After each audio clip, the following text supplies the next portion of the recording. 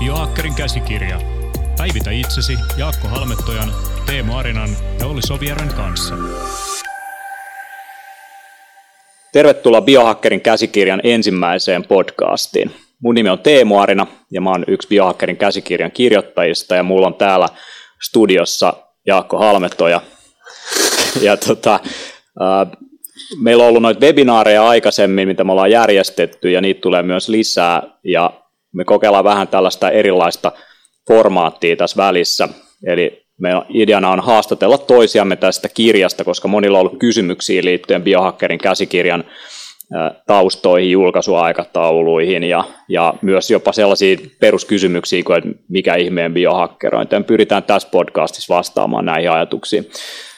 Jos joku miettii, että missä se Olli oikein on, niin ei ole vedetty kölin ali tai mitään vastaavaa, vaan kyllä sekin palaa kuvioihin tässä sitten. Me ei saatu vaan istumaan tätä aikaa meille kaikille kolmelle, mutta meillä tulee myös haastateltavia sitten ihan studioon. Ja jos jollakin on ajatuksia sopivista haastateltavista tuleviin jaksoihin, niin ottakaa ihmeessä yhteyttä, lähettäkää meille palautetta. Mutta without further ado, niin mennään asiaan. Eli Jaakko, missä ihmeessä me tavattiin? Oli hyvä kysymys, eli tässä oli äsken yksi ystävä, joka kysyi kanssa samaa multa, että oliko tämä sun idea, tämä Biohakkerin käsikirja tai näin poispäin, ja olin vastaamaan sitten, että ei, että se oli Teemun idea, että olin itse, milloin se oli itse asiassa Trainers Housella tämä eka QS-tapahtuma? Se oli vuosi sitten keväällä. Joo, mä olin siellä vähän sattuman kautta ja katselin sitten Teemun presentaatioa tavallaan just mittaamisesta ja erilaisesta vähän ehkä transhumanismiakin liippaavista niin kuin tulevaisuuden näkyvistä ja olin silleen, että wow, että nyt en mä ole koskaan miettinyt tätä noin pitkälle, että itsellä ehkä vähän semmoinen naturalistisempi lähestyminen koko juttuun ja se on aika vakuuttavaa. Mulla heräsi hirveästi ajatuksia siitä ja koko automatka Tampereelle sitten keskusteltiin, että vitsi, että teknologia on paljon pidemmällä tavallaan, mitä itsekin, vaikka mukamasta seuraa asioita, niin missä se oikeasti menee. Ja sitten sä itse asiassa tulit Tampereella käymään. Mä olin smoothie-studiolla ja kuuluu puhetta ja tuun sitä yläkertaa. Tää on sama kaveri täällä. Tuttu ääni. Joo. Istuttiin se sitten alas ja pikkuhiljaa ajauduttiin keskustelemaan, että olisiko tässä jotain, että voisi tavallaan yhdistää vähän näkökulmia ja sen jälkeen sä olit vissiin tavannut Ollin siinä. Jos se taisi olla, että mä juttelin sunkaan ensimmäistä kertaa alusta asti ajatuksia ennen kuin mä menin Ollille näiden ajatusteni kanssa. Ja itse asiassa silloin liittyen siihen Trainers Housen tilaisuuteen, niin mä kutsuin sut sinne varta vasten ja pyysin myös, että tuot suklaata sinne paikalle. Ja sulla olikin tarjottillinen suklaata ja itsellä jäi toi lounas väliin siinä tilaisuudessa, koska olin niin busy niiden asioiden kanssa, niin kiitos suklaasta, tuli sitten rohmittua aika isot annokset. Mutta mä oon seurannut tosi pitkään sun tekemisiä ja oikeastaan jos ajattelee niin koko superfood-skeneä tavallaan, mitä kautta mä ehkä tutustuin sunkin ajatuksiin, niin siellä on ollut kaikenlaista hiihtäjää, mutta jotenkin on jäänyt sellainen hyvä kuva Jaakko Halmetojasta nimenomaan, että vaikka onkin ehkä jotain hifistelyä ja hypetystä niiden asioiden ympärillä, niin se on aina kuitenkin pohjautunut jollain tavalla tietoon. Ja mä itse arvostan tosi paljon ihmisiä, jotka oikeasti perehtyy asioihin ja ajattelee vähän syvemmin, eikä vaan silleen sano, että syö niin paljon koijamarjoja kuin haluat, että se on hyväksi sulle, vaan että siellä on ihan oikeasti faktaa pohjalla. Ja se työ, minkä sitten myöhemmin olet tehnyt vaikka pakurikirjan ääressä, niin se on erittäin vakuuttavaa, ja koska olit jo kirjaa aikaisemmin julkaissut, niin sitten myöhemmin heräsi se ajatus, että hetkinen, että tässähän voitaisiin tehdä jotain yhdessä. Ja tämä on ehkä se kysymys, mikä monella onkin, että mikä tämä teidän tavallaan pointti tässä on, ja mun mielestä sulla oli ehkä se alkuperäinen visio nimenomaan ottaa monta eri näkökulmaa samaan pakettiin ja lähteä niitä nitomaan yhteen. Kerro vähän tavallaan, että mistä sulla heräsi se, että tässä on niin palasia ja nämä jollain lailla menee samaan suuntaan? No ensinhän tuli tämä Quantified Self-Biohacking-yhteisö, ja se heräsi oikeastaan niin kuin siitä asiasta henkiin, että mulla oli, niin kuin tiedät, tämä pitkäaikainen stressipohjainen sairaus, josta sitten onnistui itseni parantamaan näillä itsensä mittaisen biohakkeroinnin menetelmillä ja tosi monet ihmiset oli kiinnostunut siitä, mitä mä olin tehnyt ja mitä sä oikein syöt nykyään, mikä se dieetti oli ja niin kuin mitä nuo kaikki laitteet on. Ja mä olin itse perehtynyt niihin. Härvelit päässä tilannut niitä ulkomailta. Huomasin, että niitä ei ole Euroopassa saatavilla. Monella ei ole mitään käsitystä näistä. Me järjestin ensimmäisen tämmöisen tapaamisen joskus maaliskuussa vuosi sitten. Ja niissä yhteyksissä tapasin myös Mikko Ikolan, jonka kanssa perustettiin tämä Quantified Self Biohacking-yhteisö, ja sitten järjestettiin tämä kevään isompi tapahtuma. Ja oikeastaan se lähti niin kuin siitä halusta niin kuin oppia lisää, löytää ne ihmiset, jotka oikeasti on perehtynyt näihin asioihin, ja sitten samalla myös jakaa jotain sellaista, mitä oli itse löytänyt, joka oli niin kuin, ei vaan pystynyt pitää sisällä, että tämä pitää niin kuin oikeasti kertoa muillekin. Ja sitten jos ajatellaan niin kuin tavallaan, mikä johtaa tähän kirjan tekemiseen, jos mennään niin kuin asiaan siltä osin, niin itse oli tehnyt tosi paljon tutkimustyötä, älytön määrä Evernoteissa niin kuin sivukaupalla niin kuin, ja satoja tutkimuksia listattuna Excel-taulukoissa, ties missä, niin jotenkin halusi jäsentää sen parempaan pakettiin, että siitä olisi muillekin hyötyä, koska muutkin kysy koko ajan monet, niin kuin, että onko sulla jotain matskua lähettää, ja se on niin hajanainen kokonaisuus, mitä itse oli koonnut. Ja sitten taas toisaalta niin haluaa oppia lisää, eli mennä vielä syvemmälle siihen, ja se johti sitten siihen, että sitähän olisi järkevää niin kuin tehdä sellaisten ihmisten kanssa, jotka tietää jostain muusta kuin teknologiasta, eli niistä asioista, mitä itse kiinnostaa niin kuin kehittää itseensä omaa ymmärrystä, mikä liittyy ravintoon, ravitsemukseen, terveyteen ja koko siihen tavallaan niin kuin näkökulma, että mitä on olla ihminen ja niin kuin koko tämä sisäinen maailma ja muu. Ja sitten mä niin kuin mietin sitä, että kenen kanssa tätä hommaa voisi lähteä työstämään, että mä oon oppinut tässä matkan varrella, että joku tämä kirjaprojekti, mä yritin tehdä yhtä toista kirjaprojektia aikaisemmin, tein sitä yhden kaverin kanssa, me oltiin molemmat kohtuu kiireisiä, ja siitä ei sitten niin kuin oikein tullut mitään. Totesin, nyt jos rupean tekemään sitä, niin tehdään sitten oikeasti kunnolla alusta loppuun, ja totesin, että 3 tyyppiä olisi niin kuin semmoinen hyvä määrä, että saadaan myös semmoinen kokonaisvaltaisempi ote siihen kokonaisuuteen. Siitä se oikeastaan vähän niin kuin lähti sitten näille teille. Tämä on mun mielestä mielenkiintoinen, koska samaan tapaan mulle itselle jo tähän mennessä on ollut ihan huikea oppimiskokemus siitä, että Teemu tulee myöhässä tänne toimistolle tai näin poispäin, niin mulle tulee joku tekstiviesti, missä mä voin katsoa reaaliajassa, että missä se sotkee fillarilla tuolla jossain kartalla, ja näkyy, että montako minuuttia vielä kestää, ja no niin sellaisia asioita, että taas mä en ole itse koskaan miettinyt, että me ollaan samantyyppisten aiheiden kautta, miten sun mieli ja tavallaan se, mitä sä oot kerännyt, niin toimii, että tässä mun mielestä kiehtovana palasena ylipäätään, siis ehkä tämä termi biohakkerointi on myös semmoinen, mihin voi kohta mennä syvemmin, mutta tavallaan just se, että itsensä kehittäminen ja terveellinen ravitsemus ja uni ja lepo ja stressi ja urheilu ja kaikki näähän on niin kuin vanhoja juttuja, että sinällään siinä ei ole mitään uutta, ihmiset on aina hakenut näitä. Mutta se mikä ainakin itsestä on oikeasti uusi asia, niin on just tämä tavallaan mittaaminen ja semmoinen, että me voidaan tuoda näkyvämmäksi semmoisia asioita, mitkä ihmiset yleensä vaan niin kuin luulee.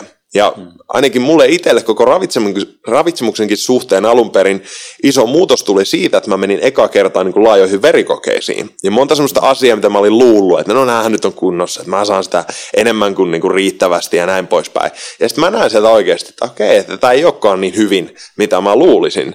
Ja toi on semmoinen, mikä on mun mielestä aihe, mihin ihmiset yleensä törmää vasta sitten, kun on riittävästi kipua, että sä oot sairas tai sulla on se joku vatsahaava tai näin, ja sit sä rupeat vasta kyseenalaistamaan sitä sun omaa kokemusta tai jonkinlaista tunnetta asioista. Ja sä lähdet hakemaan lisää tietoa, ja se, kun oma osaaminen ei riitä, mennään sitten lääkäriin, ja mitä se tekee, lähettää laboratoriokokeisiin, ja tehdään lisää tutkimuksia. Joo.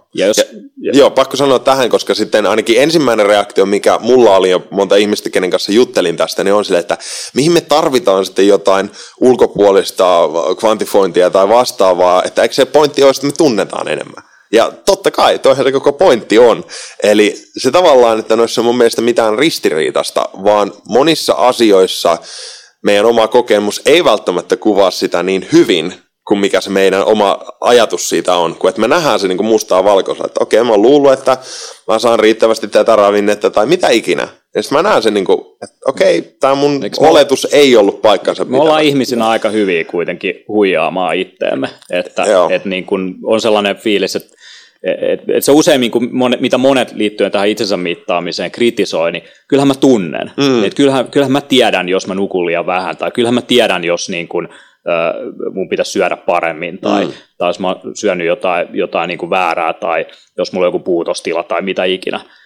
Mutta itse asiassa me ollaan aika huonoja kuitenkin. Mä huomasin itse, kun mä rupesin mittaamaan mun yöunen pituutta, niin se olotila, että mä oon nukkunut ihan riittävästi, ei vastannut ollenkaan sitä keskiarvoa, jota mä katoin sieltä luvuista. Ja sitten toinen on se, että saattaa olla sen olo, no mähän menin nukkuu ajoissa ja näin, sitten mä näen, että oikeasti mun uni on ollut aika katkonaista, se ei ole niin laadukasta kuin normaalisti, ja me ollaan aika huonoja niin kuin loppujen lopuksi sitten, varsinkin kun puhutaan pienistä jutuista, mitä tekee tosi paljon, niin arvioimaan. Sanotaan vaikka se, että saanko mä kotona enemmän töitä aikaiseksi kuin työpaikalla, niin tällaisia juttuja, niin kun se koostuu niin pienistä sellaista osakokonaisuuksista, niin se on aika hihasta vedettyä. Kyllä. Ja nämä välineet mahdollistaa sitten sen, että sä voit kerätä tietoa omista niin kuin ulkoisista tekijöistä, käyttäytymismalleista, tekemisestä, ja myös siitä, miten ympäristö vaikuttaa suhun, ja sitten toisaalta myös siitä sisäisestä maailmasta, ja ihan niin kuin mennään jo sinne kehon sähkösignaalien tasolle jopa.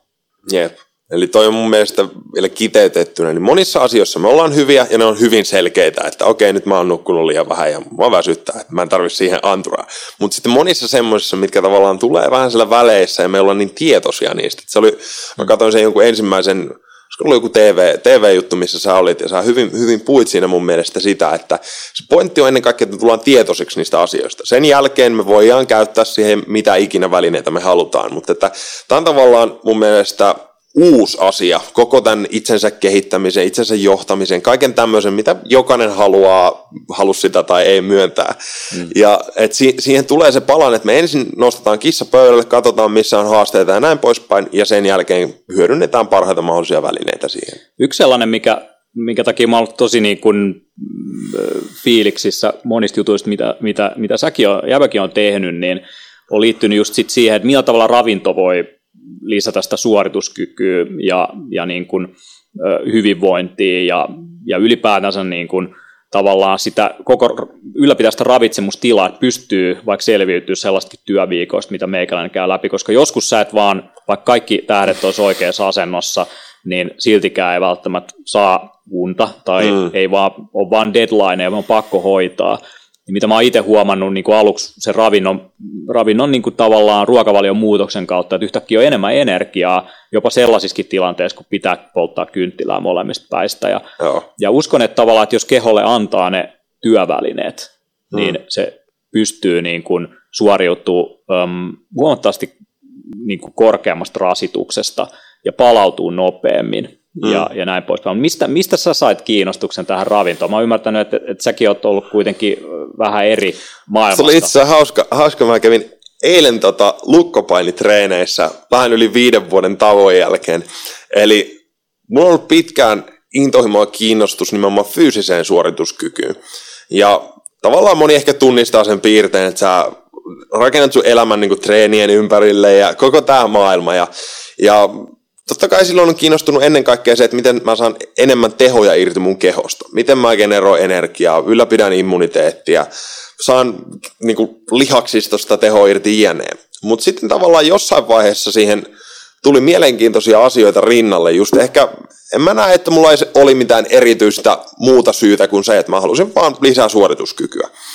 No sitten sieltä aukesi tavallaan koko se terveyspuoli sille, että tämä on tavallaan sellainen sektori, mikä nyt ei ole niin vahvasti linkissä kuitenkaan suorituskykyyn, mitä ehkä ihmiset usein kuvittelee. Ja mitä enemmän mä teen muutoksia sillä sektorilla, ihan vaan omasta mielenkiinnosta, niin sen enemmän mä huomasin, että että mä olen edes koskaan miettinyt, että tältä musta voisi tuntua, ja ne ei ollut niin tavallaan fyysisiä asioita edes. Mä huomasin ihan selkeästi, että mun mieli toimii paljon kirkkaammin, mua ylipäätään väsyttää merkittävästi vähemmän, palautuminen nopeutuu, ihan siis perusjuttu, ja kroppa vaan rupesi toimimaan paremmin. Ja sen jälkeen tavallaan just herää se kysymys, että mistä tämä johtuu, koska mulla oli jonkinlainen käsitys, että mä teen jo aika lailla vimpan päälle ne asiat, miten mä olin nähnyt. Että oliko se, muistaakseni se oli joku paleoliittinen dieetti? Joo, mä olin sitä tehnyt jo silloin aiemmin ja siihen päälle ehkä lähti tulemaan vasta sitten nimenomaan senkin pohjalta, että mä tavallaan kyseenalaistin sitä, että periaatteessa mä teen kaikki oppikirjan mukaan tosi hyvin, mutta silti mä oon säännöllisesti kipeänä. Mulla on erilaisia pikkuhaasteita, mitkä ihmiset on vaan sille, että nämä nyt vaan kuuluu siihen asiaan. Ja toi on jotenkin aina vähän silleen ristiriidassa, että mä uskon, että se on ihmisen niin kuin luontainen tila, että se on koko ajan vähän jotain kuitenkin vinossa.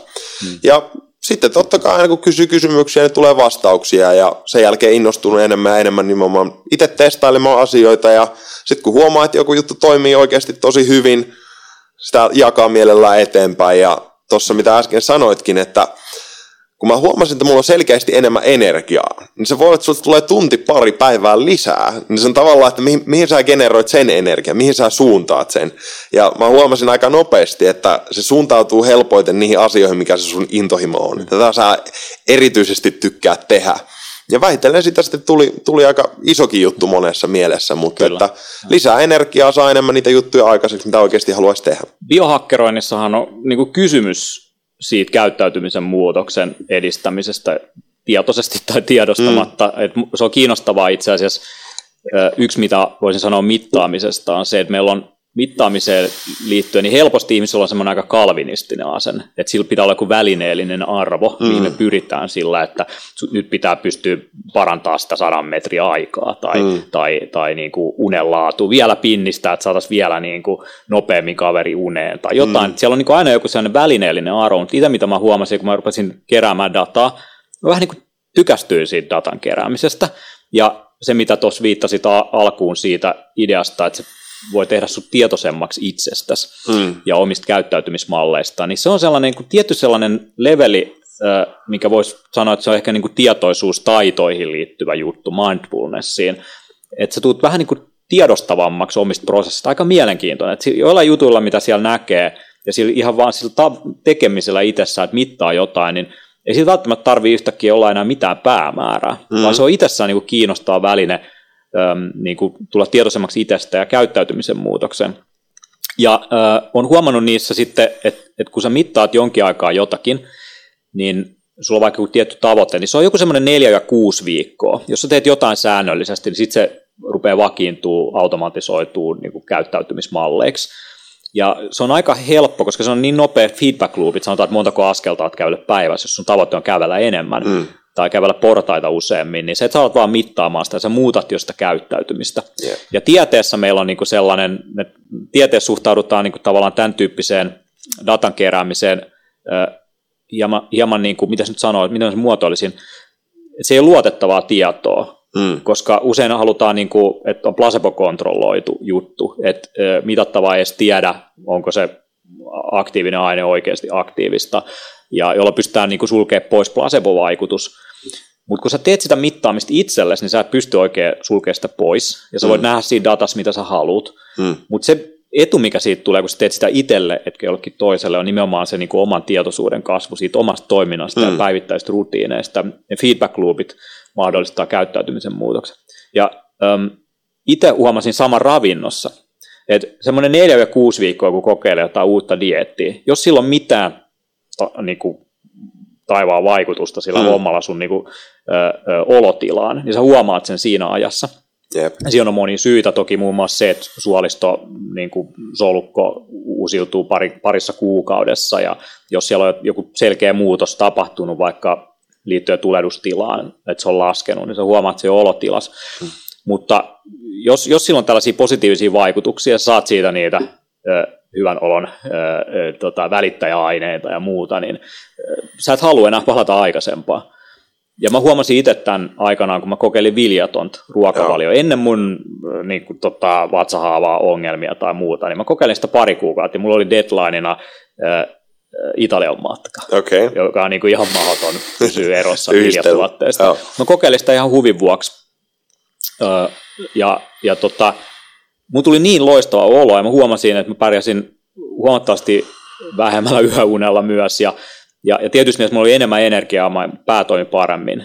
No. Ja sitten kun mä menin Italiaan ja pizzaa, pastaa ja muuta, niin mulla tuli hirveämpi olo kuin koskaan. Eli jotenkin se niinku reboundi sit vanhaan oli niinku kauheampi kokemus kuin se kokemus siitä niinku olotilan parantumisesta, jolloin se kokemus itse asiassa sinetöi sen, että mä tuun palaamaan tähän vielä jossain vaiheessa. Ja sitten itse asiassa aika nopeasti sen jälkeen mulla tuli tämä sairastuminen, niin kuin siinä sitten myöhemmin vuotta. Mulla oli tosi tiukka vuosi silloin menossa, että mä nukuin puoli vuotta aika vähän ja yössä ja niin kuin kaikki keinot kokeiltuani, niin mä sitten jotenkin muistin tämän ja kun mä lähdin tutkimaan syvemmin käytännössä niin kuin miten suolisto toimii, miten se koko energiantuotantojärjestelmä toimii, inflammaatio, vatsahaavaan liittyviä juttuja, rupesin rakentaa dieettiä, jonka tavoitteena oli systemaattisesti vähentää sitä tulehdusta kehossa, niin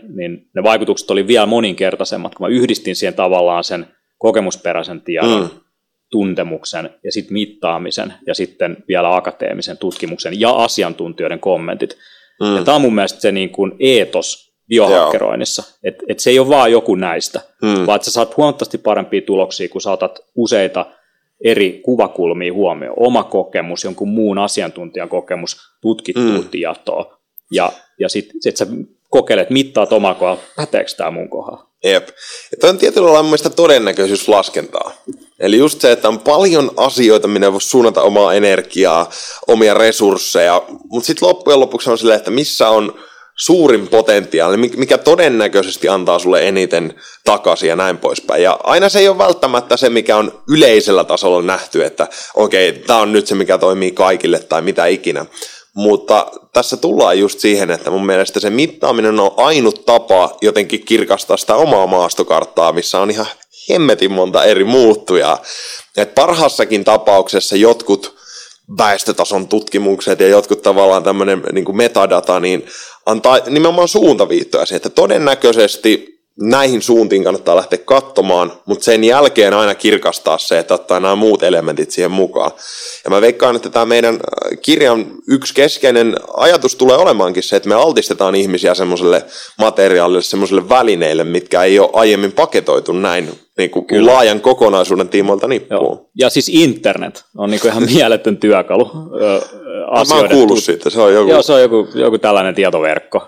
Joo. Niin, mutta se niin kuin, nopeus, millä tieto liikkuu tänä päivänä ja tavallaan miten niin kuin me pystytään iteroimaan ja tekemään tämmöistä, ehkä niin kuin jos tutkimuksessa se on aina lähtenyt niin kuin tällaisesta peer review-ajattelusta, että muut katsoo ja pyrkii verifioimaan, että pitääkö sun hypoteesit paikkansa, onko se niin kuin testi tehty oikein, pyrkii toistaa se ja katsoa. Ja jos löytyy yksikin anomalia siitä, niin sitten niin kuin takas lähtöruutuun ja uutta tutkimushakemusta sisään, niin tällainen niin kuin, se on ollut aika hidas prosessi, missä joudutaan odottaa ensinnäkin, kun se paperi on valmis, niin sitä, että se julkaistaan ja sitten siinä kestää pitkään, että muut tutkijat löytää sen ja tekee niitä omia kokeitaan. Se, mitä porukka tekee netissä tänä päivänä, hyvässä ja pahassa, eli joku keksii joku kahvin, tai jonkun jutun, joka näyttää vaikuttavan sen mielialaan. Joku tämä niin kuin Longevity-foorumi esimerkiksi kaikenlaista, niin kuin, porukka miettii siellä niin kuin erilaisia elämän pidentämiseen, life extensioniin liittyviä kysymyksiä, niin nehän on niin kuin ihan fringe, tai siis mitä se on suomeksi, mutta niin kuin ihan pioneerikamaa, joiden porukka kokeilee niitä itsellään. Ja mä tykkäsin tosi paljon, kun mä luin Tim Ferrissin ajatuksia. Eli Tim Ferriss on yksi tällainen tunnettu biohakkeri, joka on kirjoittanut 4-Hour Body, eli miten voi 4 tunnissa saavuttaa kuukaudessa niin mielettömiä tuloksia. Eli mikä on se niin sanottu, hän kutsuu sitä minimum effective dose, eli mikä on se minimi annostus, tai mikä on se 20%, joka tuottaa 80% tuloksista. Ja se kysymys on, että mistä sä löydät sen 20%. Ja hänellä on aika hyvä menetelmä siihen, että mikä tahansa juttu, niin otetaan niin kuin ne äärilaidat. Eli jos on vaikka joku lihasmassan kasvattaminen, kehonrakennus, niin mennään katsoa, mitä se kovin akateeminen tutkimus sanoo AS, mitä ne tutkijat sanoo, mitä ne fysiologit ja kaikki liikuntaterapeutit ja muut, mitä ne on niin kuin oppinut siitä aiheesta. Mutta sitten mennään sinne pioneeriosastolle, eli niitä hulluja kehonrakentajia, jotka hakkaa itseensä niin kuin jotain steroideja, ja osa niistä kuolee siis niin kuin siihen kokeiluun. Ja tavallaan niin kuin kuuntelemalla, mitä kumpikin osapuolista ei sano, niin sä löydät niin kuin tosi kiinnostavia juttuja. Ja tämä niin kuin menetelmä mun mielestä niin kuin on aika syvällä tavalla tässä biohakkeroinnin ytimessä on siis se, että niin kuin sä et ota mitään yhtä koulukuntaa, sä et ota mitään yhtä mielipidettä, vaan sä käyt skannaamassa ne parhaat ajatukset, kelaajat, ja se voi yksi niin kuin mieletön informantti voi olla se niin kuin tosi asiantuntevalta vaikuttava tyyppi jossain foorumilla, joka on roikkunut siellä tosi pitkään ja on niin kuin kaikki tietävä siinä, mutta myös sitten niin kuin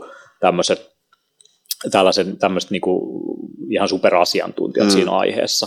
Ja sitten jotenkin syntetisoida sieltä se, että mitkä olisi se niin kuin minimum effective dose.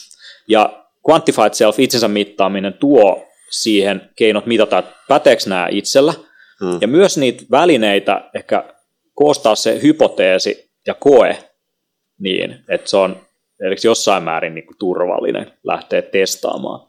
Mutta ainahan näihin liittyy riskejä. Se on yksi asia, mistä monet kysyy niin kuin sitten, että kun ihminen on niin monimutkainen kokonaisuus, me tiedetään niin vähän ja koko ajan tulee uusia tutkimuksia, jotka kumoaa aikaisemmat ja näin poispäin, niin eikö siinä ole niin kuin isoja riskejä? Mutta miten sä näet, onko siinä, niin kuin, mitkä ne todelliset riskit on? Musta tuntuu, että siis se mielikuva totta kai, mikä ihmisille usein luodaan, niin on, että jotkut niin kuin vallitsevat käsitykset muuttuu nopeasti, ja sen mun mielestä ei pidä paikkansa niin kuin monen jutun suhteen, että on siellä kiehtovia välillä, että... Miten niin peruskoulussa ne asiat olisi jotenkin vanhentuneita? Mutta siis tuli mieleen tästä pitkä aika ihan anatomian puolelta, jostain polvesta löydettiin joku uusi nivel tai se niin kuin nimettiin. Ja tämmöisiä, mitkä oli itselle sille, että wow, että niin kuin joku asia, minkä luulisi, että se on niin loppuun kalottu heti, kun se on tavallaan ekan kerran kirurgia, mitä ikinä keksitty. Että onhan siellä poikkeuksia myös, mutta siis sanotaan, että akateemisesti aika hitaita linjoja siellä tulee just sen takia, että se perustuu niin tavallaan vimpan päälle, pyritään siihen aukottomuuteen. Mutta se, että ainakin mä nimenomaan itse kuvaan sitä usein niin, että se on tavallaan se semmoinen kartta sitä koko mantereesta, mikä on hyvin hidasta tavallaan piirtää sitä koko juttua, mutta mua ainakin kiehtoo se oma maastokartta, että miten ne elementit, mitkä koko ajan muuttuu ja liikkuu siinä mun ympärillä, niin siinä on liikaa muuttuja, että se voidaan tavallaan toteuttaa millään muulla tavalla kuin se, että sä mittaat itteesi ja lähdet tavallaan miettimään, että mitä eri markkereita siinä on, mitä sä voit lähteä erittelemään ja katsoa niiden efektejä. Et siinä on niinku ehkä kaksi semmoista, mä en edes näe, että ne on koulukuntaeroja, ne on usein vaan kommunikaatioeroja. Että ihmiset ei niinku jotenkin saa kommunikoitua niin, että kumpikin niinku ymmärtäisi, että siellä on ihan samat tavoitteet, mutta vähän niinku eri mittakaavassa. Missäkin tuut käytännössä kasvilääkinnän ja tämmöisen perinteisen traditionaalisen... Joo, mulla siis sanotaan näin, että se on mennyt omasta kiinnostuksesta koko ajan enemmän ja enemmän siihen, että mua kiehtoo sen jälkeen katsoa, kun se joku yksi ravinne on tai joku tietty molekyyli, joku yhdiste, niin se, että mistä se tulee ja miten se kokonaisempi organismi toimii ja tavallaan, että sekä sitä, että se zoomi vedetään sinne ihan sisään, että sitten myös se, että mua kiinnostaa kasvattaa niitä kasveja ja tavallaan katsoa sitä kokonaisuutta ja se on ihan vaan se, että mua itse kiehtoo se henkilökohtaisesti tosi paljon. Se, mitä on itse perehtynyt siihen puoleen, niin vaikuttaa jotenkin siltä, että siellä on paljon sellaista niin kuin unohdettua tietoa, kansanviisautta, joka on niin kuin sellaisilla sukupolvilla, jotka on jo edesmenneitä, tai sellaisia, jotka on ihan kohta haudassa, ja siellä pitäisi olla nyt porukka mikrofonien kanssa kysymässä, niin kuin, että kerro ne niin kuin salaisuutesi, mitä sulla nyt on vaikka tähän johonkin aiheeseen. Ja kun sä kirjoitit Pakurikääpä-kirjan, muistaa, että sä löysit paljon kiinnostavia juttuja esimerkiksi Venäjältä, jotka oli julkaistu vaan venäjän kielellä, ja varmasti monet jutut on vielä, niin kuin, ei ne edes löydy mistään internetistä tai kirjallisessa muodossa, vaan ja ne mä pitäisi käydä että noissa on usein aika loogisia syitäkin, että ihan vaikka se, että meillä on sotavuosien aikaan ollut Toivo Rautavaarat ja kaikki mahdolliset, jotka on kartoittanut hirveästi niitä meidän luonnon parhaita juttuja, mutta sen jälkeen tavallaan ne on linkitetty vähän semmoisiksi korvikkeiksi, ja niissä on ollut aika semmoinen painava emotionaalinen niin kuin linkki, ja sitten ne on vähän niin kuin jäänyt sinne taka-alalle, ja senkin takia tavallaan ne pitää uudelleen tavallaan löytää vanhoja juttuja, ja mun mielestä siinäkin tullaan enemmän siihen taas, että ihmiset näkee, että me oltaisiin jotenkin menossa taaksepäin tai jotain. Ei, vaan pikemminkin ottaa niitä tiettyjä palasia sieltä, mitkä todennäköisesti on aika keskeisiä asioita ruokakulttuurissa. Hapatetut ruoat, tämmöiset niin kuin enemmän väripigmenttejä. Ne ei ole mitään niin kuin maailmaa mullistavia yksittäisiä ruokia, mitä meiltä jotenkin puuttuu, vaan enemmän semmoisia kokonaisuuksia, mitkä mä esimerkiksi näen, että meidän koko ruokakulttuurissa on muuttunut tosi merkittävästi. Ja ennen sitä on aika pitkään mietitty sitä, että miten me ylläpidetään terveyttä, miten me tavallaan rakennetaan semmoisia kokonaisuuksia, mitkä nimenomaan todennäköisesti tuottaa terveitä lapsia seuraavallakin sukupolvella ja näin pois. Mulla on sellainen muutama ajatus, mihin mä haluaisin jatkaa tuosta, mutta yksi on sellainen, että kun mä oon tutkinut vaikka jotain PubMedin tietokantaa lääketieteen tutkimuksista, niin kyllä siellä tutkitaan paljon vaikka niin kuin näitä luonnon kasveja ja niitä molekyylejä, mitä siellä on, mitä vaikutuksia niillä on. Mutta jotenkin tuntuu, että ne aina niin kuin palaa johonkin lääketeollisuuden intresseihin. Ja niitä tutkitaan siinä mielessä, että olisiko niillä jotain yhteisvaikutuksia joidenkin muiden kanssa. Voisiko sieltä kehittää ehkä jonkun molekyylin, joka olisi patentoitavissa. Ja sitten jos sieltä löytyy jotain, niin se voi olla vaan kuriositeetti, että sitä ei lähde kukaan oikein tuotteestaan popularisoimaan jotain tosi mielenkiintoista havaintoa, vaan sen takia, että siinä ei ole bisnestä.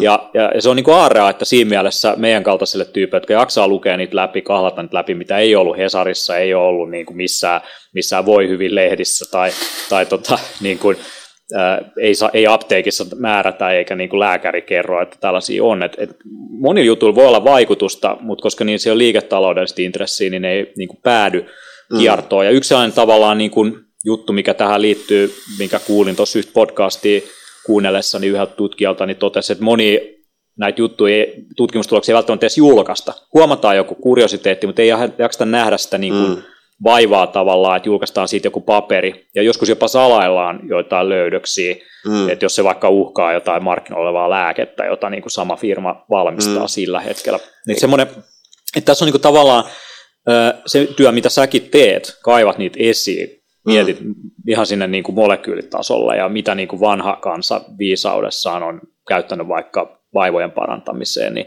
se on vähän niin kuin 2.0 ajattelu. Viedään niin kuin uudelle levelille. Mutta siinä on mun mielestä kaksi asiaa, mikä mulla tuli mieleen. Toinen on se, että se minkä takia lääketiede on lähtenyt sitä, mistä se on lähtenyt ja missä se menee nyt, niin on just, että sun pitää piirtää sinne mantereesta se eka piste, niin sitten jollain lähellä lähdetään kartoittamaan sitä ihan saakelin monimutkaista kokonaisuutta, mikä on vähän niin kuin just se maastokartta, missä on 100 muuttuvaa palasta ja näin poispäin, että nämä on ihan vain tutkimusasetelmia ja muiden näkökulmasta ihan mahdottomia asioita tutkia jotain todella kompleksisia juttuja hyvin kompleksisissa systeemissä, että se on tavallaan, se on pakko aloittaa jostain.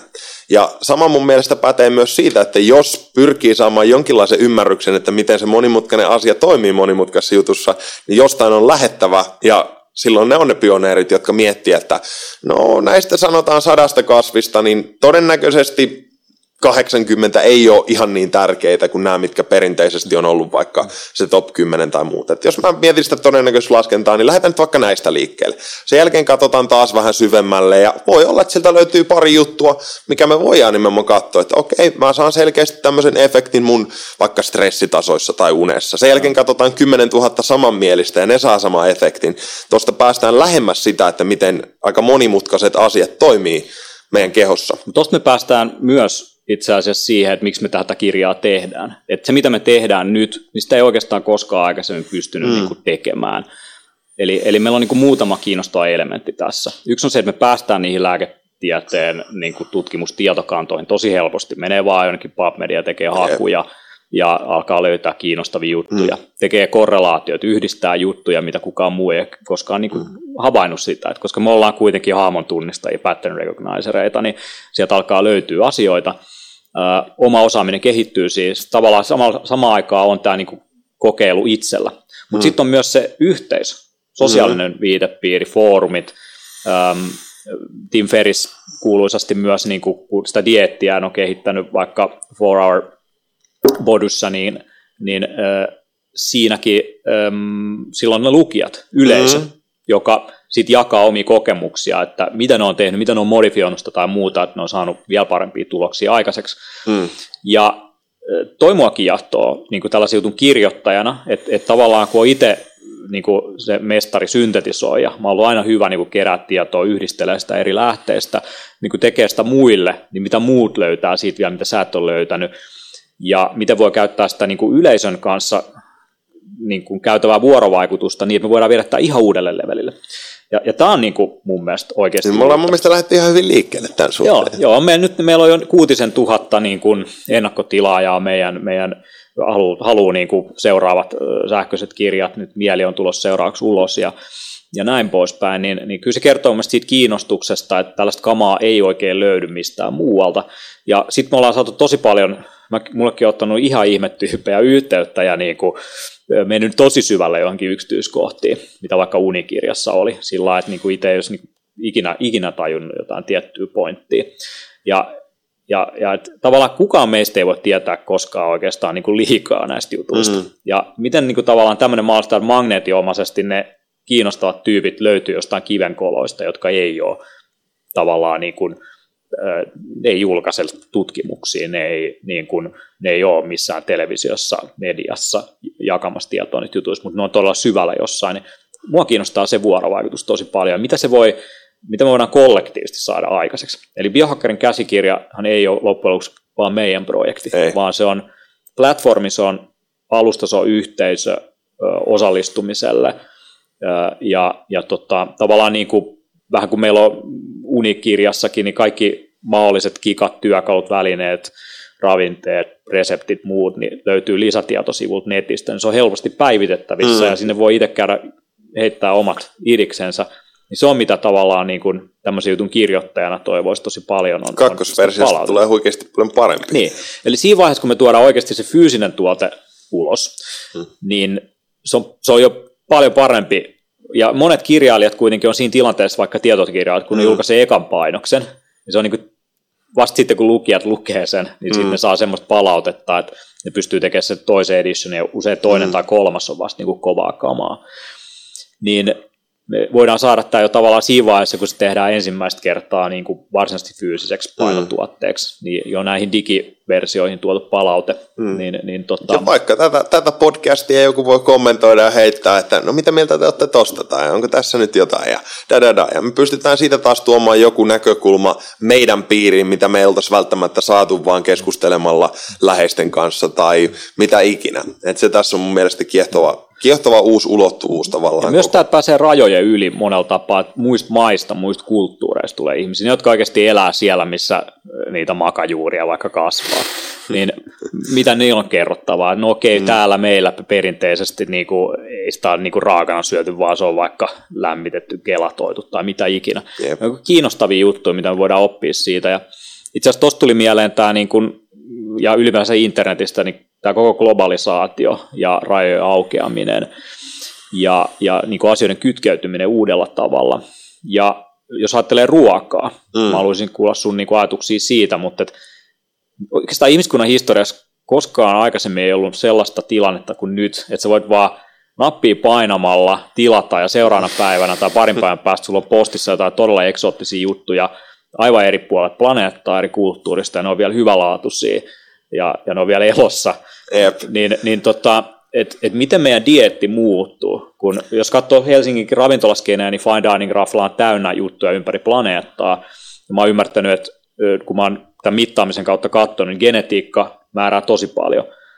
Et niin kun, jos sä asut päivän tasa-ajalla, niin D-vitamiini ei imeydy ihan yhtä tehokkaasti kuin täällä Pohjolassa. Sitten jos sä niin kun siirryt tänne, niin sulla on isompia ongelmia D-vitamiinin kanssa, niin imeytymisen kanssa kuin paikallisiin. Sitten ruoka-aineen suhteen on varmaan vielä merkittävämpiä eroja. Tämä on itse ajankohtainen. Mä olin Tampereella just yhdessä tämmöisessä lähiruokapuodissa ja se paikan pitäjä vähän sitten, Jaakko, että tuossa kävi äsken sellainen asiakas, joka kysyi, että miten kun teillä on oli kvinoasta mun mielestä joku annos tai näin poispäin, että miten, että kun me ollaan täällä Pohjolassa, että eihän me olla syöty tommosia ruokia. Ja sitten mä sanoin, että toi on itse tosi hyvä kysymys, mutta siinä on taas semmoinen, että ihmiset näkee sen asian jostain perspektiivistä. Sitten mä olin silleen, heitin vaan vastakysymykset, että mistä peruna on niin kuin kotoisin. Se on vähän aikaa semmoinen hiljaisuus, että ihminen koskaan miettinyt tavallaan, että ei ne lajikkeet ole geneettisesti täältä. Eli tavallaan se, että missä vaiheessa ne on tullut jostain ja miten eri kasvien kanssa me ollaan vaikka oikeasti vuorovaikutettu pitkään.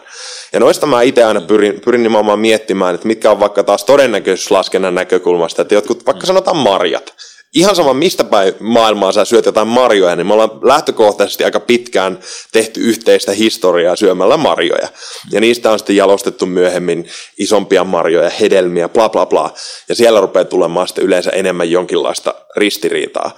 Mutta että toi on aika semmoinen mielenkiintoinen sektori katsoa, että mihin just kaiken maailman nutrigenomiikat ja muut pääsee, että me yritetään ymmärtää enemmän sitä, että miten kasvien genetiikka vaikuttaa meidän genetiikkaan ja koko tämä kompleksi, mutta ne on niin holtittoman kokoisia tieteenaloja, että siinä kestää. Tietysti mielessä meillä on menossa tämmöinen koko yhteiskuntaa koskettava ihmiskoe. On. Ja se ei ole pelkästään nyt se, että me vaikka kärrätään safkaa ympäri planeettaa ja kokeillaan, että sopiiko se mun DNAhan vai hei, vaan myös niin kuin, jos ajattelee kaikkia niin kuin lisäaineita ja muita, mitä niin kuin teollisuus työntää niihin annospakkauksiin. Et mun mielestä sellainen hyvä vinkki ruokakaupassa käyntiin oli se, että kannattaa kiertää vaan niin kuin ulkoseinillä. Kaikki, mikä on siellä keskellä, ei ole ruokaa, ja sitä ei kannata suuhunsa laittaa. Alin hylly aina sieltä. Joo, ja siis se on niin kuin ihmiskoe. Se on aika lyhyen niin kuin aikasäteen, jos ajattelee ihmiskunnan historiaa, niin ihmiskoe.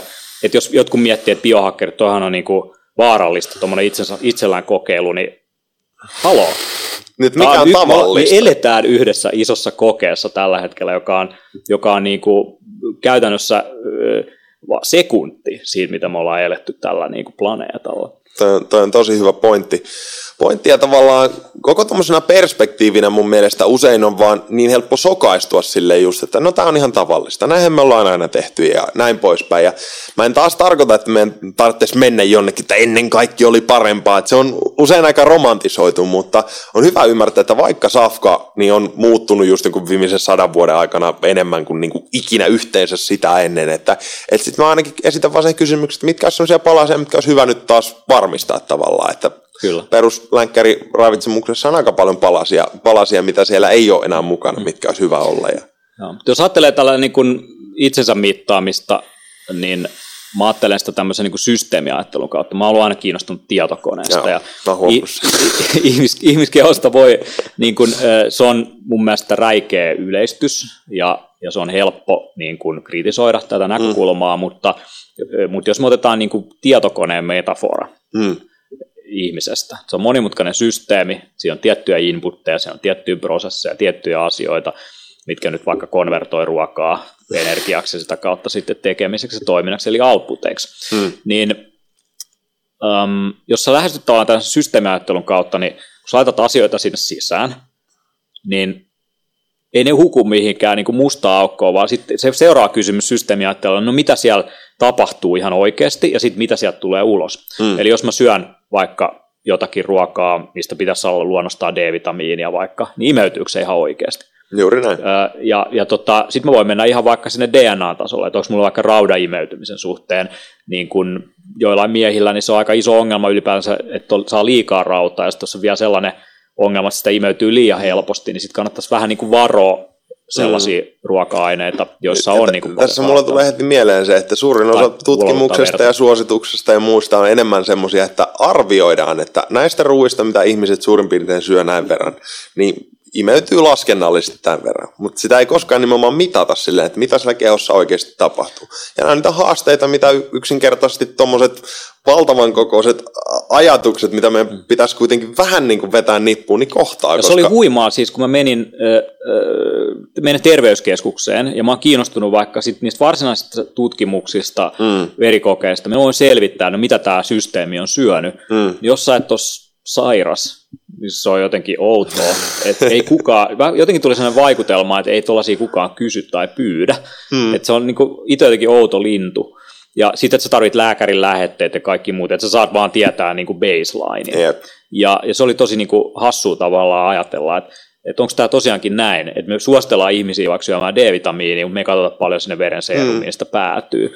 Ja niin kuin, no mikä se annostus on? No jokaisen pitäisi syödä on tyyliin niin kuin annostus. Ja se on mun mielestä, niin kuin, jos ajattelee näitä niin kuin yleistyksiä, mitä me tehdään koko ajan, niin tämä tuo niin kuin välineet katsoa, mikä on yksilön taso sun kohdalla ehkä optimaalisempaa. Ja sitten mä näen, että tässä on itsellä on vaikka kehittynyt semmoinen näkemys tuosta, että mä tapaan paljon ihmisiä, joista sitten tulee, että no okei, mulla ei oikein imeydy D-vitamiinia. Sitten vähän kartoittaa ja haastattelee ja näin poispäin. Se on muuttujia, mitkä kertaantuu. Vaikka magnesiumtasot kertaantuu, B6-vitamiinitasot kertaantuu, sappitiehyden kunto kertaantuu. Paljon tämmöisiä muuttujia, mitkä vaikuttaa siihen, että okei, tuolla nuo arvot nousee tosi nätisti, tuolla ei. Että mitkä olisi sitten semmoisia seuraavia asioita, mitä lähtee tavallaan miettimään just tämmöisen systeemiajattelun kanssa, että entä D-vitamiinin laatu, miten tämä ja tämä muuttuja liittyy tähän, että se on tavallaan hidasta, mutta siinä syntyy jonkinlainen kokonaiskuva, mistä pystyy ainakin vähän lähemmäs tulemaan sitä pistettä, missä sitten todennäköisesti ne muutokset syntyy. Mutta tossa tippuu kyllä monella nyt kynä pöydälle, että niinku pitääkö mun tosiaan niinku tehdä kaikki tämä perehtymisduuni ja mennä siihen syvälle ja muuta. Ja se oikeastaan palaa sitten osittain siihen, miksi me tätä kirjaa tehdään. Ja se on enemmän nimenomaan sitä toisesta suunnasta ja zoomia ulos, että niin kuin, olet mitä syöt ei ole kovin paikkansa pitävä fraasi, vaan olet mitä imeytät. Ja sen jälkeen, kun ihminen ehkä vaikka innostuu siitä, että no okei, tämä D-vitamiini nyt kertaantuu 17 000 vuotta niin kuin mun elämässä, että mä nyt käyn mittaamassa. Ja sitten sieltä tulee joku yllätys, että wow, että nämä tasot on oikeasti aika alhaalla, että no mistä tämä johtuu. Ja sen jälkeen niitä vastauksia on nimenomaan paljon asioihin, mutta että tavallaan toi olisi enemmän se järjestys, miten asioita miettiä, eikä niin, että mun pitää ensin tietää 100 asiasta, joka ei ole merkityksellistä, ja sen jälkeen yrittää jotenkin sen sillisalaatin keskeltä saada jotain aikaiseksi. Me ollaan juteltu tässä nyt hyvä tovi, tosi mielenkiintoisia juttuja, kohtuu diipillekin tasolle menty jossain yhteyksissä. Mennään tavallaan siihen kirjaan, että no mitä kaikesta tästä, että tämä on meidän ajattelumaailmaa, mitä kautta me lähestytään sitä, niin mitkä on sellaisia elementtejä Biohakkerin käsikirjassa, mitä me halutaan tuoda ulos, jotka tällä hetkellä niin kuin ei ole helposti saatavilla mistään muualta, niin mikä tässä on uutta ja uniikkiä? Ja toinen kysymys, niin kuin, että mitä me halutaan saada täällä aikaiseksi, että tavallaan mikä on se next level, mihin me halutaan, että tämä vie asioita. Mä voisin tuohon ekaan vastata. Mun mielestä se, mikä on tosiaan uutta ja uniikkia, niin on koko tämän mittaamisen ja kaiken sen yhdistäminen siihen. Että se ei ole vaan, että tee jotain ja sen jälkeen sä et oikein tiedä. Että no mä saatan vähän kokea energisemmäksi, vaan että on paljon välineitä, millä me voidaan katsoa, että mitä tapahtuu. Noita haluat tosi paljon noita itsensä kehittämisoppaita ja juttuja, että niinku 15 askelta parempaa elämää ja lihasmassaa ja ties mihin ja seuraa tätä dieettiä, niin niinku saat ne tulokset, mitä haluat. Ja se on ollut sellaista jotenkin aika mekanistista yleistävää ja vaatii myös ihmiseltä paljon. Ja noi kävelee aika vahvasti käsi kädessä, koska totta kai mittauslaitteet ja kaikki tämä on aika paljon tulossa hinnaltaan alaspäin, eli kaikki toi tulee helpommaksi ja kuluttajaystävällisemmäksi ja näkymättömämmäksi, niin kuin sä joskus sanoit. Et siinä vaiheessa, kun se ei vaadi minkäänlaista ekstraa, niin sitä aletaan olla siinä pisteessä, missä se on oikeasti vasta niin kuin siellä, missä me halutaan. Ja tietysti myös, jos ottaa vaikka ton unen, mikä julkaistiin tuo kirja, niin mäkin skannasin paljon unikirjoja ja muuta, niin siellä on paljon kiinnostavaa tietoa aiheesta. Mutta sitten siellä on niin tosi semmoisia aika kevyitäkin ideoita tyyli, että käy iltakävelyllä ennen nukkumaan menoa tai jotain, se voi auttaa. Ja vähän semmoisia arvauskeskustyyppisiä niin kuin vastauksia. Ja tämä itsensä mittaaminen tuo siihen tavallaan sen, että no, selvitetään mikä on se 20%, mikä tuottaa 80% tuloksista. Katsotaan mikä oikeasti lisää nyt niin kuin vaikka REM-unen määrää tai muuta. Tutkimuksessa sanotaan näin, vastaako se minun kohdallani tuo tilanne, niin se mitä mä niin mietin, jos meidän kirjassa on eri osa-alueet, uni, työ, mieli, ravinto ja liikunta, niin kaikilla näillä osa-alueilla on tosi kovaa kamaa julkaistu.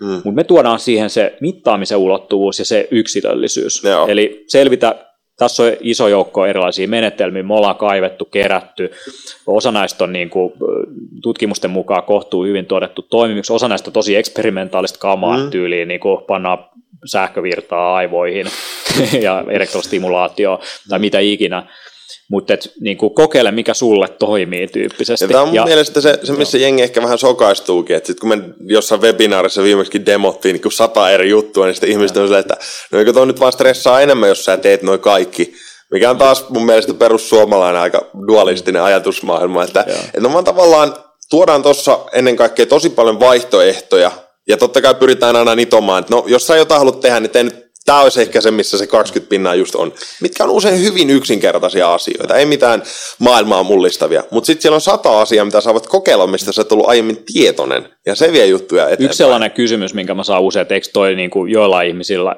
voi äityä aika neuroottiseksi, ja että se niin kuin kääntyy itseään vastaan, että kun piti parantaa jotain, niin sitten yhtäkkiä niin kuin, siitä kaikesta mittaamista tulikin enemmän stressiä kuin mitä sen piti ratkaista. Ja no mun kokemus on jotenkin toki taustalla jotain tietämättömyyttä. Jos se ihminen tekee niin se todennäköisesti on se sairauden alku tai jotain. Että mä uskon, että ne niin käyttäytymismallit, jos sä teet jotain tommosta, niin se lähtökohtaisesti toteutuu jo monessa muussa elämänsektorissa. Kaikille tuommoiselle itsensä seuraamiselle, observoinnille, mittaamiselle, kehittämiselle, niin sillä on joku kustannus. Se on pois jostain muusta. Ja itse olen pyrkinyt vaikka mittaamisessa niin kuin siihen, että mun ei tarvitse ajatella sitä. Eli mun sänky mittaa heti kun ja menen makaamaan siihen, niin mun yöunta, ja mun ei tarvitse laittaa mitään laitteita päälle. Mulla ei ole mitään erillisiä rannekkeita tai muuta, vaan mulla on puhelin taskussa koko ajan, joka mittaa mun askelia ja osaa tunnistaa, milloin mä pyöräilen tai muuta vastaavaa. Että mä käytän enemmän mieluummin niin kuin energiaani siihen, että mä sitten katson sitä dataa, että no mitä se kertoo mulle. Ja sitten niihin hypoteeseihin. Ja oikeastaan se on niin kuin se beefi tässä hommassa, että esimerkiksi kun mä mittasin mun ruokavalioa, niin mulla oli selkeä tavoite. Mä haluaisin tietää, että paljon mä saan hivenaineita siitä, mikä on makroravinne niin kuin tasapaino, koska se on vaikea sanoa yksittäistä annoksista. Ja sitten toki niin kun katsoo verikokeista, miten ne imeytyy oikeasti, niin se vaatii aika paljon duunia, että sä kirjaat jokaisen jutun ylös. Ja voin kuvitella, että se on aika raastavaa. Se on duunia. Se sitä jakset tehdä lopuikäis. Mutta teknologia tulee kehittyä. Nyt on jo niitä kaiken maailman skannereita, on tullut jostain valospektristä, pystyy niin kuin lähettää sen datan pilveen, ja sitten sieltä tulee sun kännykkään seuraavaksi tietoa, että mitä molekyylejä se annos sisältää. Ihan science fiction kamaa, mutta siis käytännössä varmaan vuoden sisällä meillä on tällaisia laitteita. Niin käytännössä niin sä teet noita tietyn aikaa, sulla on joku selkeä tavoite, ja kun se tavoite on saavutettu, ja sä oot saanut se informaatio, mitä sä haluat, siirryt eteenpäin. Ja ihmiset, jotka mittaa ja on aika systemaattisia näiden asioiden kanssa, niin en mä kokenut, että niin mitään neurooseja. Ja se tavallaan onkin, että ihmiset harrastaa eri asioita. Samalla lailla mä voisin sanoa, että joku tuunaa jotain autoa, laittaa se niinku ihan pimpan päälle. Sehän on vaan, niitä kiinnostaa se mekaniikka. Kiinnostaa laittaa pieniä osia niinku kohille. Ja ei siinä tapauksessa sillä ei ole edes mitään erityistä merkitystä, mutta se mikä tämän koko pointin tarkoitus mun mielestä Biohakkerin käsikirjassa on, että kaikki tavallaan asiat, miten sä tuut tietoisemmaksi itsestä ja jollain lailla niin kuin täydemmäksi ihmiseksi, niin sehän ei ole vaan itsekästä, vaan silloin sä voit antaa enemmän ja koko tavallaan tarvehierarkian niin kuin korkeimmat tasot, kontribuutio, antaminen, että sinnehän se tavallaan matka väkisinkin meidän yhteiskunnassa menee, koska meillä on ihan hemmetin hyvin niin kuin liian moni juttu. Kyllä. Että sitten kun me lähdetään miettimään niitä, että no miten mä voin kehittää itteeni enemmän, jotta mä voin antaa enemmän.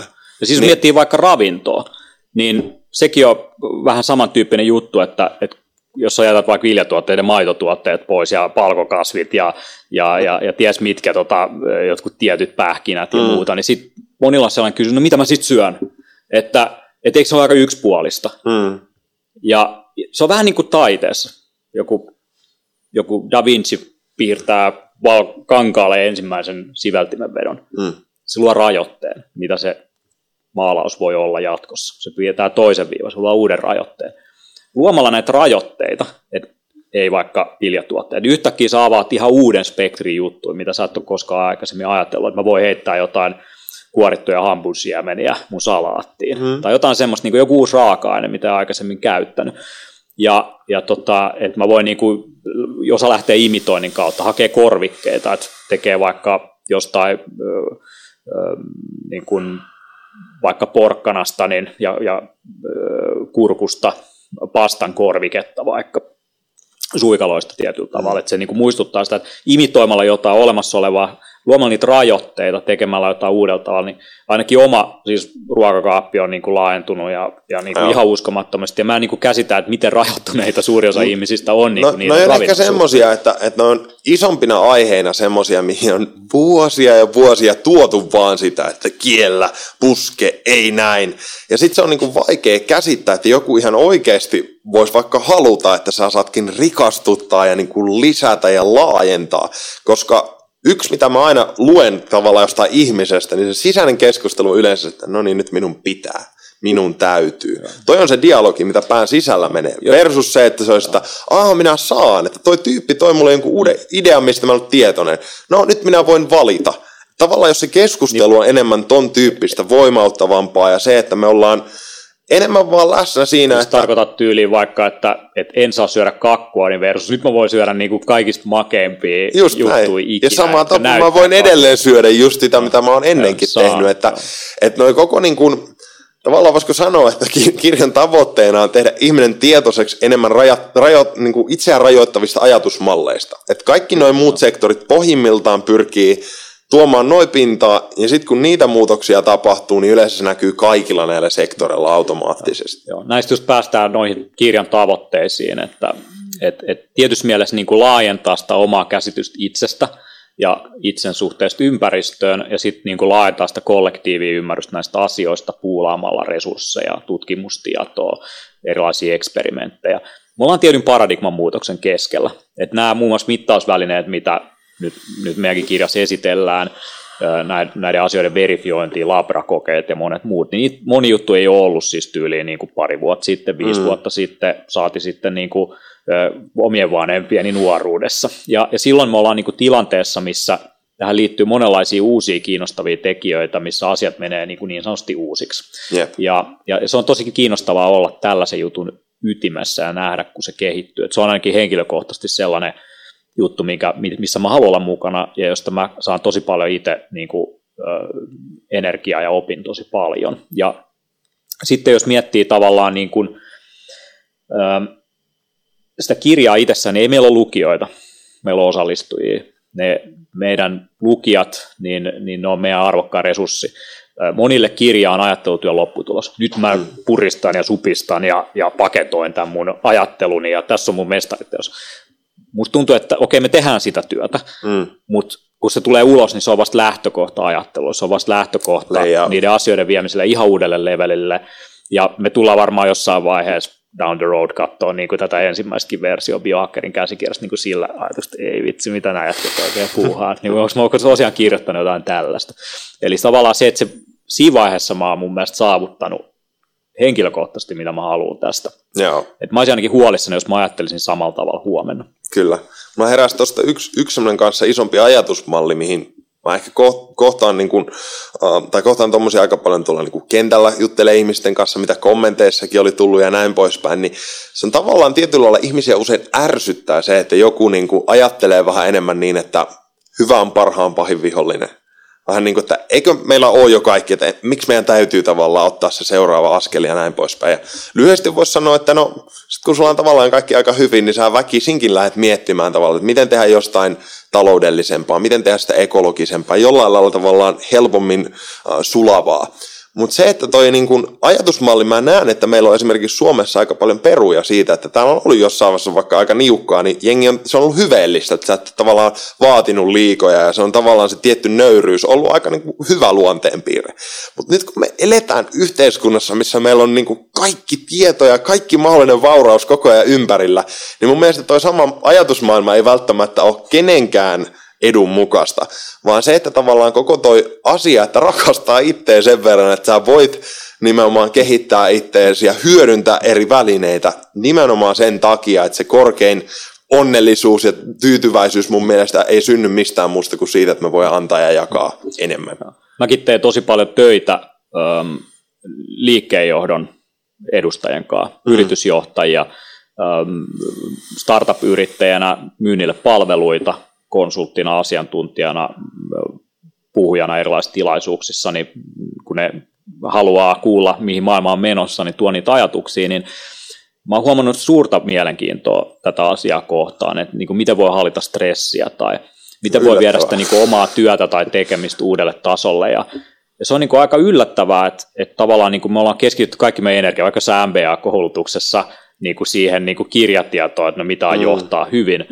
Mutta voiko se johtaja, vaikka se olisi lukenut kaikki maailman MBA-tutkinnot ja kirjallisuuden niin kuin alalta, niin voiko se johtaa hyvin, jos se on nukkunut huonosti, sillä on aivosumua, se on jo luonnostaan niin kuin hieman hermostunut, sen dopamiinitasot on jossain muualla kuin missä niiden pitäisi olla, ja niin kuin voiko sellaisen ihmisen kanssa, niin kuin, voiko se suoriutua siitä omasta hommastaan niin kuin hyvin.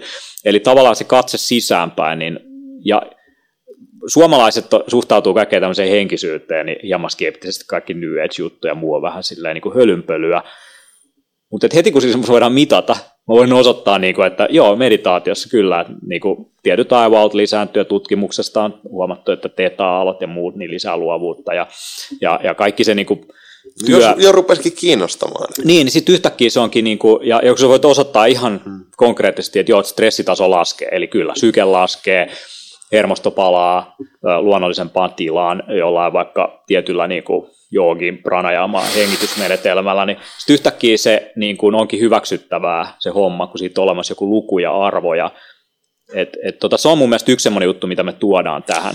Eli semmoinen niin kuin henkinen huuhaa hölynpöly, mitä jotkut kokee, että monet asiat on, ja monet niistä asioista ihan oikeasti on myös sitä, niin me voidaan oikeasti katsoa, että mikä niistä jutuista oikeasti ehkä toimisi. Mun mielestä toi toimii niin kuin kahteen suuntaan, että joko se, joka on puristanut itsensä aikamoiseen sumppuun ja vähän hukassa itsensä ja kaiken kanssa, voi lähteä luomaan tilaa itselleen, mutta toinen, mikä on mun mielestä hirveän kiehtova, niin on se, että on äärettömän paljon niitä ihmisiä, jotka on tällä hetkellä aika muuttuvassa maailmassa suht silleen, että vitsi, mä koen sen, että täällä on 100 vaihtoehtoa ja asiaa, mitä mä voisin tehdä, ja toi itsessään tavallaan stressaa, se niin kuin potentiaalin määrä.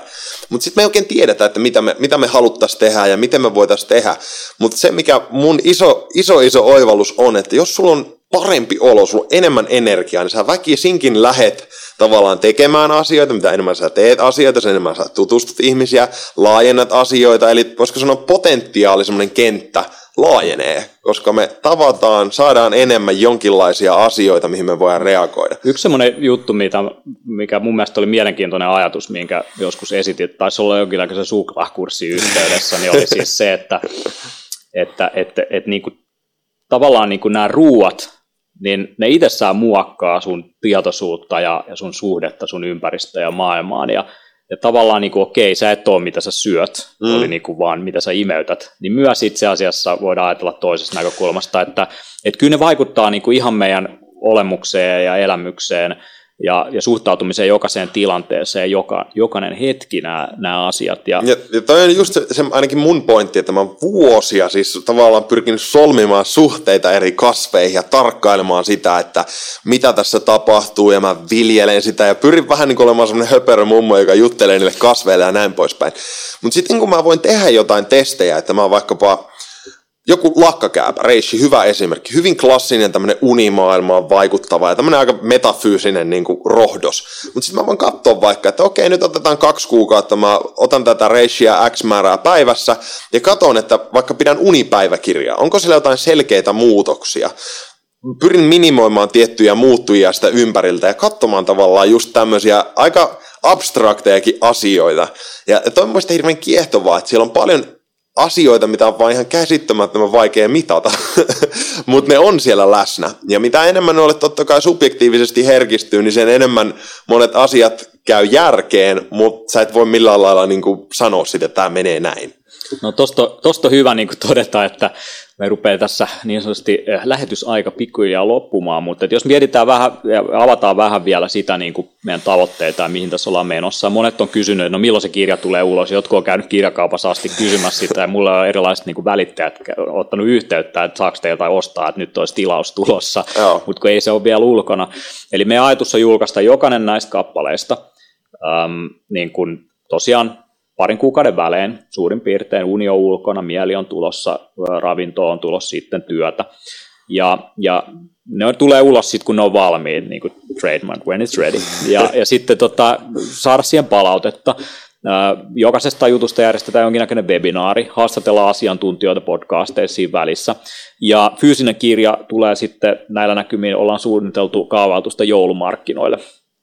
Mutta nämä niin kun sähköiset kirjat on luettavissa etukäteen ja saatavissa biohakker.fi kautta ja näin poispäin. Ja sitten myös niin kun pyritään keräämään sen tietokanta näistä työkaluista ja lisäravinteista tai ruoka-aineista tai resepteistä tai mistä ikinä, ja ne löytyy myös sieltä. Ja se on semmoinen asia, joka päivittyy ja elää koko ajan, ja todennäköisesti vuoden päästä niin on ihan eri jutut siellä meidän listoilla suosituksina, mitä niin kuin kannattaisi johonkin juttuun ottaa, että mikä on niin kuin paras setti. Et asiat liikkuu tosi nopeasti eteenpäin, ja me pyritään niin kuin olemaan aaloharjalla siinä, mitä niin kuin biohakkerointi mahdollistaa ja mikä itsensä mittaaminen, niin kuin ne uusimmat härvelit ja jutut, ja käydä sitä niin kuin keskustelua siitä, että mihin tämä koko juttu on menossa, ja syntetisoida sitä sitten muiden hyödyksi.